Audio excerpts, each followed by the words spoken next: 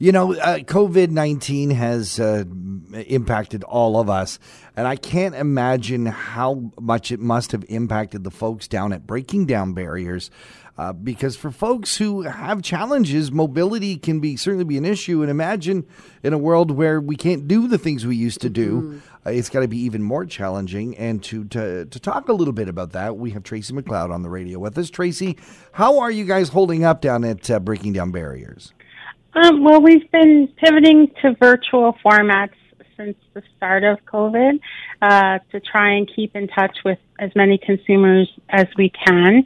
So we've been doing a lot of online program on Facebook and Zoom to try to keep people in touch.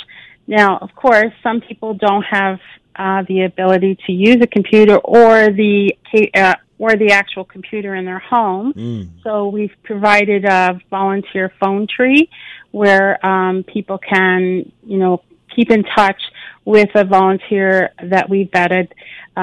They may have known them prior to COVID, and they can talk to them when they need to, just to have someone to talk to.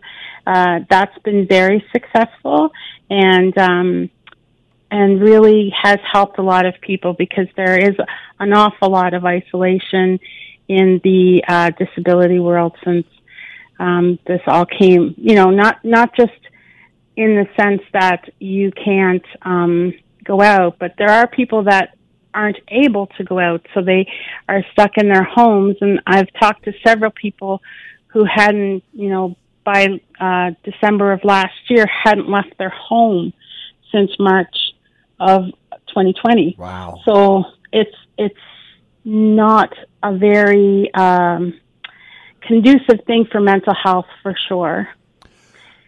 Absolutely. Yeah. When you're looking at the resources that Breaking Down Barriers can provide, not only for the consumers, but also for the families as well, it's amazing when you do have challenges, how isolating that can be. And you've had some great summer students who've been helping you to make sure that you're keeping things virtual as well. And they've been doing a great job. We have had such great luck with our summer students over the past couple of years. We have a peer support coordinator who came from being our summer student. Her name is Christine, and she's fantastic. But then we had Jasmine, Rachel, and Nicole, who've been doing amazing videos, keeping in touch with people. We've started an activity kit, which they have been putting together and delivering. I mean, we've been just so lucky. Fantastic. It's great that you have so many volunteers, and part of the way to do that is to keep your profile out there, and you guys have been embarking in a campaign called Start the Conversation, hashtag Start the Conversation on social media.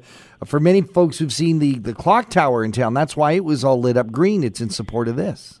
Yes, we chose green because we wanted it to be stark, right, for the conversation, and we've been so pleased with the effect of how this has run. We want to promote we've been around for almost 37 years now, and we know that there's people out there that we could help or, eliminate some barriers for them. And we definitely have been trying to get the word out that we're still here and we're able to do, things that maybe when we started out have changed a lot. I mean, accessibility has changed leaps and bounds from when we started in 1985. But there's still challenges. So we wanted to make sure that people know that we're still here and that we're, willing to find the resources they need, or they can take part in any of the programs that we have. So, yeah, this is the best part about this this whole campaign, and the fact that the town came on board and they lit the tower for us. It was so amazing. Last week we socially distanced with a number of our consumers at the tower to get pictures, and when it lit green, everybody screamed. It was great. So fantastic, and it was just heartwarming and so nice. As you mentioned, a number of most all of your programs have had to switch to an online or virtual format. And that goes along with an event that you've got coming up tomorrow night. Yes. tomorrow night we are having, we started a seniors group, and this seniors group has been wonderful. It has fantastic speakers. We've had some local people and some other not so local, but fantastic. And we've had a terrific on board from the community. So some of the nursing homes will be attending with people, and we're trying to get as many seniors involved because that is a part of our community that is very isolated. So tomorrow we have Robin Sheldon, who is a local physiotherapist at the Physio Hub, and Allison Ryan, who is a culinary operations manager for HelloFresh. And we do it on Zoom. It's fantastic. It's a great afternoon event from 3 p.m. Now, of course, the folks that participate with the breaking down barriers will be there, but this is open to the whole public, isn't it? It is. We're asking as many community members to get involved as you can, even if you do not identify with having a disability. We are interested in helping people not to feel isolated, and particularly seniors. And so we are opening it up to whoever would like to attend. And with the beauty of Zoom is we can do that. And it's a real tool for agencies like ours.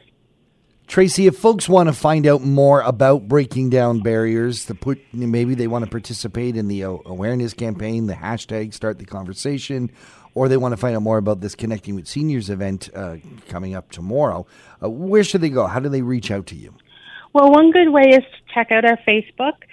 We are easy to find with the Breaking Down Barriers Independent Living Resource Center on Facebook. We have an Instagram account as well, and our website is www.breakingdownbarriers.ca. You can always call. I happen to be in the office today, so you can always call our office at 705-445-1543. I'm extension star 305, and I can put you in touch with who you need to speak with. Tracey MacLeod is with Breaking Down Barriers, the Independent Living Resource Center. Thank you so much for joining us here on Talk of the Town. Thank you for having me, and have a great day.